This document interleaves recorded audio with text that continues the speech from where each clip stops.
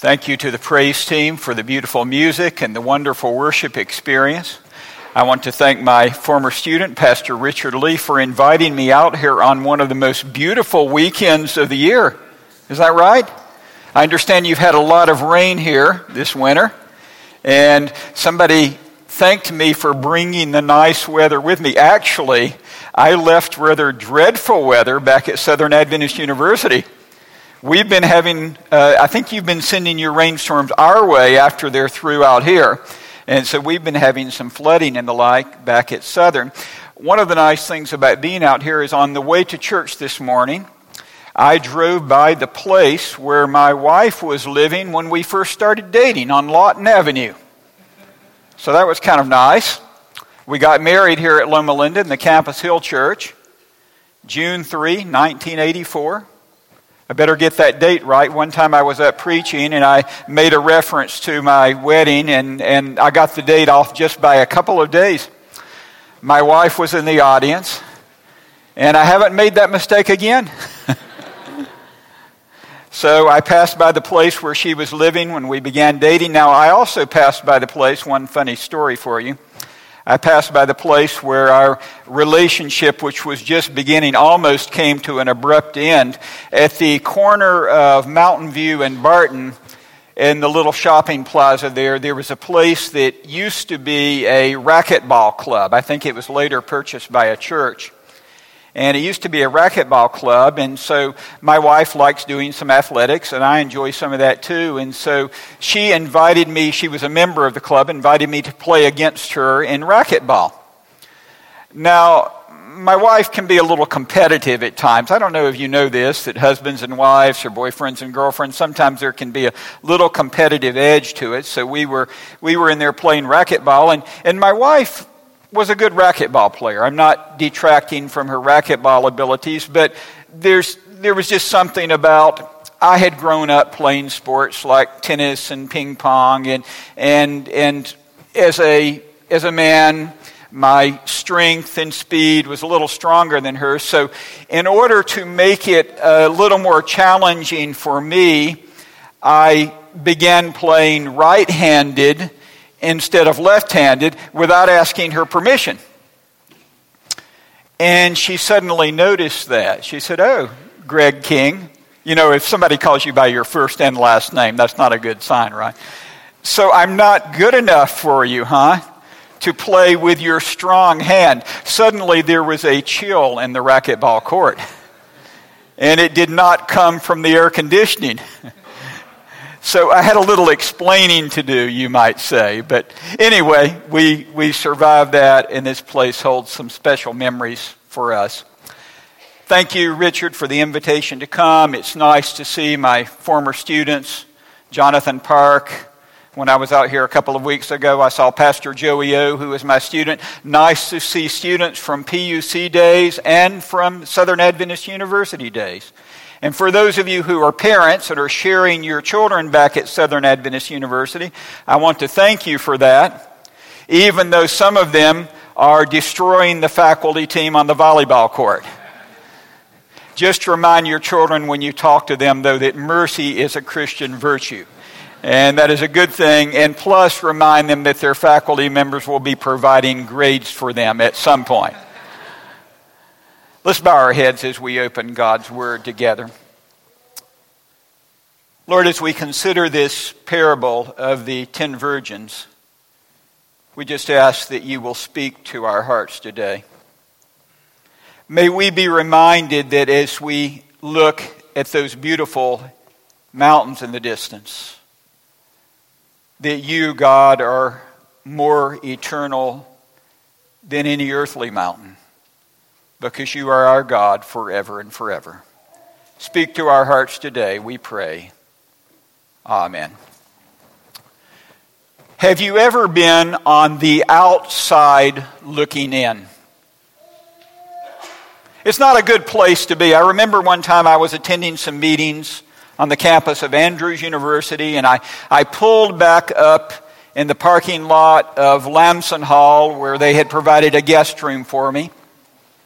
And I think what caused me trouble is I got out of my usual pattern. You know how you have a usual pattern. You turn the ignition off and you take your key off and put it in your pocket or whatever your routine is. But I think my problem was I got out of my routine because I was listening to something on the radio, either a sports report or a news report. And so I decided to just sit there for a few minutes and listen to the radio. So I got through with what I was listening to, and I got out of the car and, of course, wanted to make sure the rental car was locked so that no one would steal the rental car. And so I hit the key button, hit the lock button inside the door of the car and shut it. And about that time, I patted my pocket to see if there was a key in the pocket, and there was no answering jingle in my pocket. Oh no, Greg, you haven't locked the key in the rental car, have you? Surely you didn't do something that dumb. But as I looked inside the rental car, and I could see inside from the bright light that was overhead in the parking lot, as I looked in the rental car, there were the keys dangling tantalizingly from the ignition. And you know what I did. I quickly tried all 4 doors of the car, and every last one was locked. On the outside, looking in. Have you ever been on the outside looking in? It can happen at a sports event. One time my father was taking us to a hockey game, and I don't know what it was like in your home. And in my home, my father and mother had a different attitude about this type of thing. My mother was, everything should be prepared in advance. And of course, you purchase your tickets in advance if you're going to the game. And my father was, well, we'll take care of it when we get there. So we went to watch a hockey game in Atlanta, Georgia, where I was growing up, and it so happened that this game was being well attended. Atlanta's National Hockey League team, which it no longer has, by the way. And so we got there to the arena that evening, and there were no tickets available. All of the ticket booths sold out. And all we could do is walk around the arena looking in through the glass doors. On the outside, looking in. Have you ever been on the outside looking in? It's not a good place to be. Jesus told a story of 10 girls, 5 of whom ended up on the outside looking in. And I'd like to examine this story. It was nicely read for our scripture reading this morning. But I would like to examine this story today because it's the story of a wedding. A wedding that was taking place, and it's unlike modern weddings, at least those that take place in the United States. In fact, as we consider this story, there are several customs you need to understand in order to understand this story. Several customs that are different from our customs with weddings in the United States. First of all, at ancient weddings in the Middle East, the bride did not know when the groom was going to show up at her place for the wedding. She didn't know when he would come. There would be a 1 week or 2 week window of opportunity within which he might arrive. Now, presumably, she would hope he was so excited about uniting with her in marriage that he would come early during that window of opportunity. But it was considered to be part of the fun of the game, so to speak, part of the excitement of the occasion if the groom should come and surprise the bridal party. Another strange custom is that when the wedding procession was taking place on the streets after dark, you couldn't participate unless you had your own lamp. No one was permitted to be part of the wedding procession unless they had a lamp with them. And then the last custom that was different from our customs is that if you arrived late to the wedding, you were denied entrance to the occasion. Now, to be honest, it's a little embarrassing to arrive late at a wedding in the United States, and you will want to make sure, if you arrive tardy to a wedding, you don't make your entrance at the same time the bride is coming down the aisle. You understand that, right? You don't want the photographer to preserve for posterity the picture of the bride making her grand entrance down the aisle, and there you are, craning your neck, looking for a seat in the wedding. But as far as I know, we don't put bouncers at the door to keep people out. You just want to slip in unobtrusively to the wedding. But in biblical times, if you arrived late, the door was closed, locked, shut, and you were denied entrance to the wedding. Now, with those customs in mind, I want to consider some lessons we can learn from this story. And somebody might say, well, Pastor Greg, what is complicated about this story? Jesus told of 10 girls, 5 of whom were ready and 5 weren't. 5 went in to the wedding, 5 were denied entrance. It's pretty simple, isn't it? You have 5 Christians and 5 non-Christians. Or 5 church members and 5 non-members. But my friends, I want us to think a little more carefully about the story. You may remember that all 10 of them were called virgins. All 10 of them professed purity. All 10 of them belonged to the church. To apply it to us, we might say that all 10 of them belong to the Seventh-day Adventist Church. But when all is said and done, when the sad story is completed, 5 are inside, enjoying fellowship at the wedding, enjoying the party, enjoying the occasion, and 5 are left on the outside looking in. I believe that this story speaks with relevance, with pertinence, with power to us in the year 2019, so that we don't end up on the outside looking in. I would like for us to examine 4 lessons that we might learn from this story. 4 lessons that we can extract. Let's look at Matthew chapter 25, verse 5. As the bridegroom was delayed, they all became drowsy and slept. But at midnight, there was a cry, "Here is the bridegroom, come out to meet him." Then all those virgins rose and trimmed their lamps. But the story goes on to say that 5 of the bridesmaids had no ample supply of oil and thus were not able to be part of the wedding procession. The first lesson I want to highlight that speaks to me from this story could be stated in these words: we must have a light.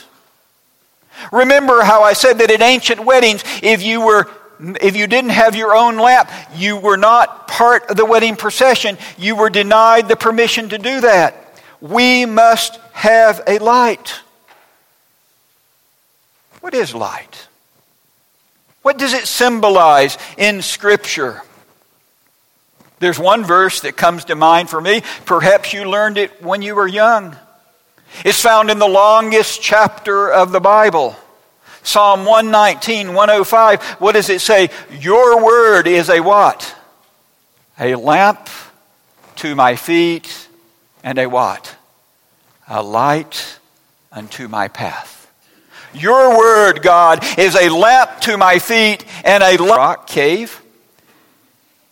In the years since I went on that caving expedition, I actually went and looked it up on the internet, and it's something like the 123rd longest cave in the United States. And we got down there deep inside the recesses of the earth. And I tell you, when you get down inside of the earth, and you turn your headlamps off, and you turn your flashlights off, you are enveloped in total darkness. You can't see your finger a couple of inches in front of your face. Darkness. And you start to have thoughts like this: what if our lights don't come back on in the morning? Of course, the only way you would know it was morning would be like by looking at your watch. Because there's no sunrise, no sunset down inside the bowels of the earth. The only way we were able to make it out of Tumbling Rock Cave after getting on our bellies and crawling for a half mile or so deep inside the heart of the earth, the only way we were able to get out was by illuminating our lights. And I want to say today that we live in a world that is nearly overtaken with darkness. And I believe that we need the light of God's Word in order to navigate successfully through the world in which we live. Your Word is a lamp unto my feet and a light unto my path. We need the light of God's Word. I have been impressed deeply, my friends, with the relevance, the power, the importance of the Word of God. One of my own devotional exercises for this year is I'm going through the exercise of reading through the Bible in a year. And I don't know exactly what you are focused on in your devotional life, but I want to challenge you that the Word of God would be part of that. I believe God's Word brings power to our lives. It illuminates our lives. We need the power, the light of God's Word. But there's one other application of light that I want to mention in Scripture. It's found in Jesus' longest sermon, at least the longest one recorded in Scripture. And by the way, you can determine this is if you have a red letter edition of the Bible and you look at which sermon has the most red words in succession, you will see it is the Sermon on the Mount. Matthew chapter 5 through 7. And Jesus says something very interesting. Matthew chapter 5 verse 16. What does Jesus say? You, speaking to his followers, his disciples, you are the light of the world. You are the light of the world. Now somebody here today might say, but Pastor Greg, how can I be light? I make mistakes. I fall short. Sometimes I'm selfish. Sometimes I'm prideful. Sometimes I get caught in traffic here and I get irritated at it. And I am impatient, and the fruit of the Spirit is not always on display in my life. How can I be light? It's a valid question. It's a question we all face. How can I be light?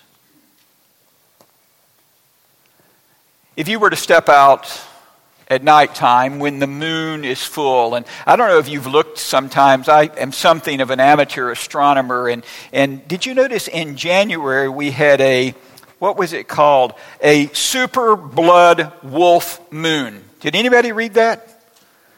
I think the wolf moon comes from a Native American term, and the super blood moon, it was closer in its orbit around the earth. Sometimes it's about 220,000 miles and sometimes about 250,000 miles. And it was as one of its closest points of proximity. And so it made the moon look larger than it usually is. And when I went out that night, it was so bright. A big white ball in the sky. But I have a question, science students. If you would be standing on the moon, how much intrinsic light does the moon have? How much light is inherently in the moon? The moon only shines by reflecting the light of the sun. And I believe that is the answer to the challenge posed. How can we be light? We shine by reflecting the light of Jesus Christ in our lives. In fact, there was recently a lunar eclipse. Did anybody here go out and watch it? I enjoyed watching the moon disappear that night. What was happening? The earth was coming between the moon and the sun. The light of the sun was being blocked from the moon. And if we do not have Jesus being reflected in us, we cannot be a light. We must have a light.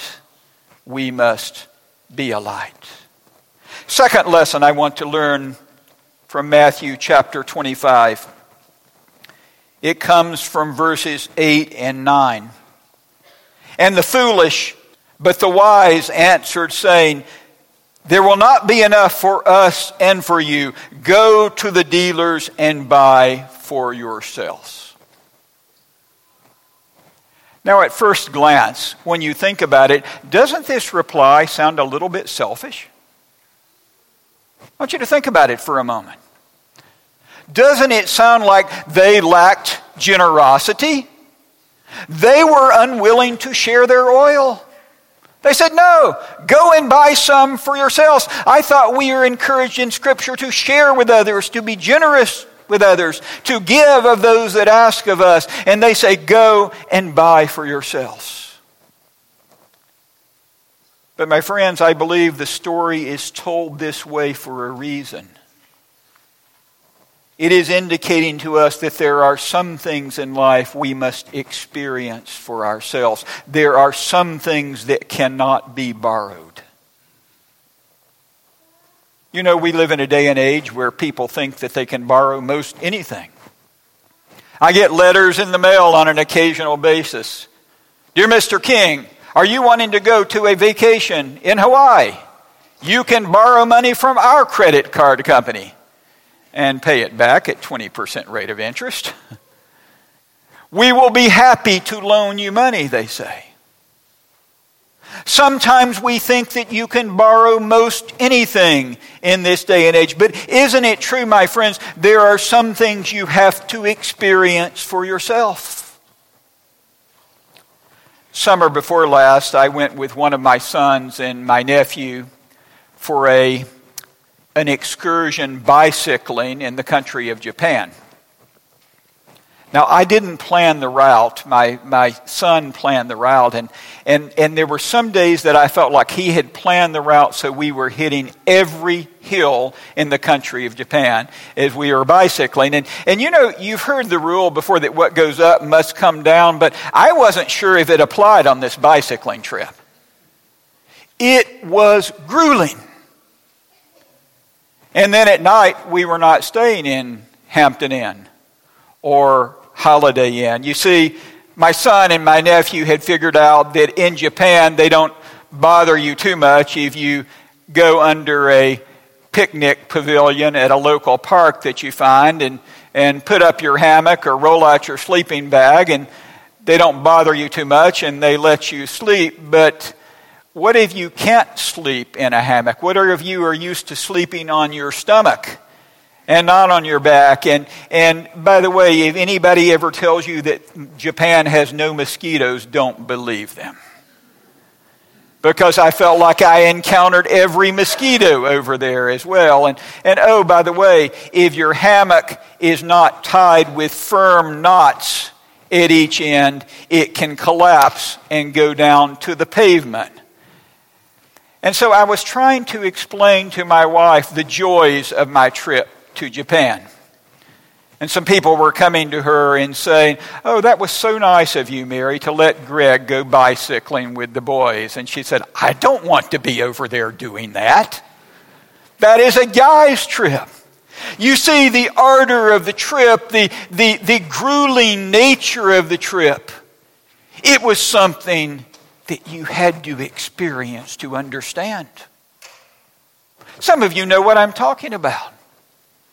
Either you have gone or are going through medical school or dental school or PT school or something like that, and you know the challenges involved in that. And if you haven't experienced it in that way, you don't really fully understand. And of course, there's one area that I, as a guy, must be very careful talking about. My secretary's daughter yesterday just gave birth to my secretary's first grandchild, and so she was very excited about that. And if I go in to pay a pastoral visit this coming week and I talk to the mother, I'm not going to go to her and say, well, I'm glad you survived childbirth. I know just how you feel. For those of you that are husbands or future husbands, walk very carefully on that ground. Because we don't know how it feels. Some things you have to experience for yourself. And my friends, that is the way it is in our relationship with Jesus Christ. A concern that I have for my students. A concern that I have for my church, for the church family here today, is this. Sometimes we might think that if our mother and father are good, committed Christians, if we go to a Christian institution, if we have a degree from Pacific Union College or Southern Adventist University or Loma Linda University, a Seventh-day Adventist institution, that somehow this gives us special standing. That if our name is on the church membership roll, that maybe this gives us a place of safety. I'm not disparaging church membership, please understand, but I am saying that does not suffice for a relationship with Jesus Christ. We must know Him for ourselves, individually and personally. It's not enough for my mother or father to have a relationship with Jesus. It's not enough for my brother and sister. I must know Jesus for myself, because some things cannot be borrowed. Third lesson I want to learn from this story. Not only do we see the importance of having a light, of knowing Jesus for ourselves. Look at chapter 25, verse 5 again. As the bridegroom was delayed, 5 of them became drowsy and slept. Is that what it says? How many of them became sleepy, class? All of them became drowsy and slept. And so there are a couple of points you might make from this aspect of the story. Perhaps none of us are as spiritually alert, as spiritually awake as we should be. But that is not the point that I want to make. I would state the lesson in these words: don't sleep unless you are prepared to meet Jesus. You see, all of them became drowsy and slept. But isn't it true there was a difference in their sleep? Because you see, for 5 of them, when they were awakened by that cry, behold, the bridegroom is coming. When they were awakened, they replenished their supply of oil. Their lamps burned brightly. They proceeded to participate in the wedding processional. But for the other 5, their lamps were flickering and fading and going out. Don't sleep unless you are prepared. My favorite story to illustrate this is one that I grew up with. I don't know if any of you here grew up with Uncle Arthur's bedtime stories. And I haven't remembered all of those stories over the years, but one of them that has etched itself permanently in my mind is the story of Victor, the boy who could sleep on windy nights. Did any of the rest of you hear this story? Farmer Jones went out to the labor market. He was looking for someone who could come to his farm and work for the summer. And so he walked up and down the line of young men there waiting, the line of teenagers, and he was particularly attracted to one young man who had an honest face, a face that bespoke integrity. "Son, do you want a job for the summer?" Victor nodded his head. "Do you know how to work on the farm? Do you know how to handle the farm equipment and the tools?" And Victor's reply was very curious. He said, "Sir, I can sleep on windy nights." "I didn't ask about your sleep habits, son. I want to know about your work habits. Can you work?" "I can sleep on windy nights," was the reply. So the farmer walked away muttering something about the boy must not be able to hear, or something was wrong with him. But somehow the farmer couldn't forget about that honest looking face. So he came back later and asked him again, "Son, can you work? Do you know how to work on the farm?"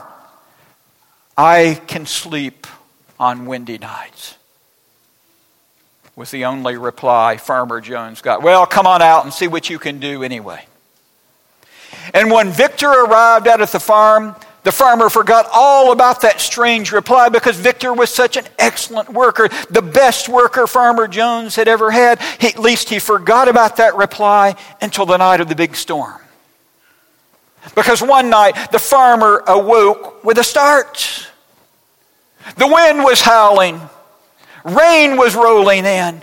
And the farmer immediately thought of all of the things that needed to be done on the farm. And so he raced into Victor's room to obtain some help, some assistance with all of the chores that needed to be taken care of. But he couldn't awaken Victor. He shook him and was greeted by loud snoring in reply. He could not arouse him out of his deep slumber. The farmer was very unhappy. "I will fire him for this in the morning, I will." But as the story goes, wherever the farmer went on his property, all of the things that he thought would need to be taken care of were already done. The farm equipment was parked securely in the barn. The bales of hay were all covered. The animals were fastened in their stalls. Everything was taken care of. He learned the meaning of Victor's phrase, "I can sleep on windy nights." He could sleep because he was prepared.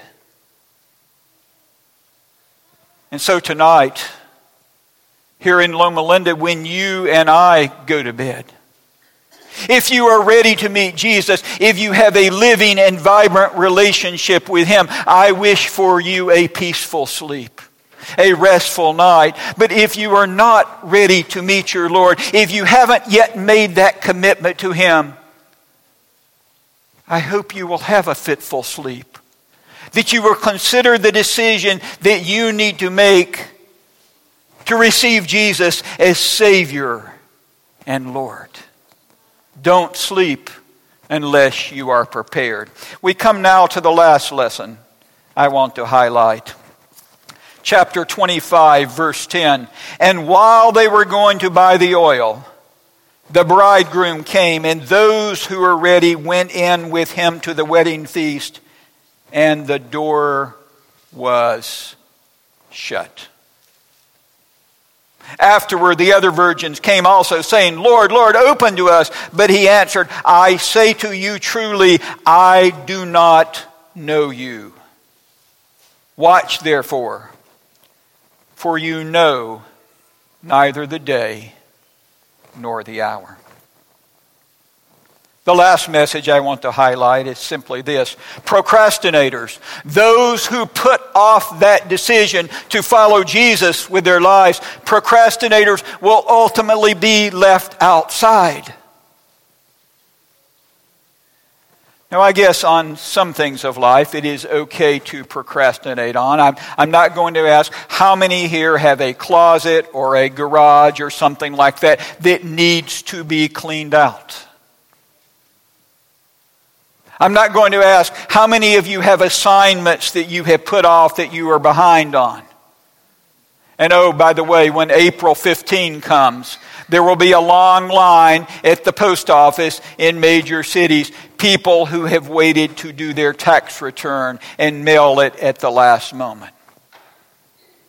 Did you know there's actually a procrastinators club? Have you heard of that before? They will elect officers.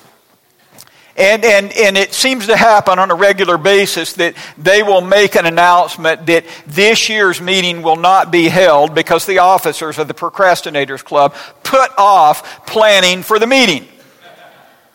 The Procrastinators Club, putting it off. There's some things that it's okay to put off. But when it comes to our relationship with Jesus Christ, I urge you, my friends, I encourage you, don't put that decision off. Charles Spurgeon, the famous preacher, said it this way: tomorrow is the devil's word. Spurgeon said, the devil doesn't mind you making a decision for Jesus as long as you put that decision off until tomorrow. Tomorrow is the devil's word. On the other hand, we have a word that the Lord likes to repeat in Scripture. Turn with me to Hebrews chapter 3. It's a favorite word in this section of Scripture. Hebrews chapter 3, verse 7. Therefore, as the Holy Spirit says, what is the first word then? Today, if you hear His voice, do not harden your hearts. Look down a little later in that chapter, verse 13, Hebrews 3, verse 13. Exhort one another every day as long as it is called, there's that word again, today. Look at verse 15, Hebrews 3, verse 15. As it is said, today, if you hear His voice, do not harden your hearts. And just to make sure we haven't missed the message, over in chapter 4 of Hebrews, verse 7, again, He appoints a certain day. Today, saying through David so long afterward, in the words already quoted, today, if you hear His voice, do not harden your hearts. My friends, do you get the point? It's almost like you're in one of those rooms with surround sound stereo, and on a speaker from every corner, the word is coming out. Today, today, today, if you hear His voice, do not harden your hearts. As I close this message today, I think of Noah's time. Picture that in your mind's eye. Noah preaching his last sermon before going inside the ark. The ark had been built over many years of time. People were gathered around listening to that last sermon. I believe that there were some there in his audience that agreed with what Noah was saying, that believed in what he was proclaiming. They believed him, but they said in their hearts, when we see the clouds begin to gather, when we hear the thunder begin to roll, when we feel the raindrops fall, then we will go inside the ark. And you know how the story goes. One day the clouds began to gather, the dark clouds. Lightning flash, thunder rolled, and great sheets of rain began falling from the sky. And they knocked on the door of the ark, and they pleaded to be let in. But the door was shut, and it was too late. And one day, I believe sooner than many of us think, another cloud will form in the sky. And this time, my friends, instead of the cloud growing darker and darker, it will grow brighter and brighter and more glorious. And those who have learned the messages from this story, who have been a point of light, who have had the light of God's Word, who have had an experience with Jesus for themselves, who have heeded the lessons from this story, will be welcomed by Jesus to enjoy His kingdom forever and ever. Which group will you be in? Which group will I be in?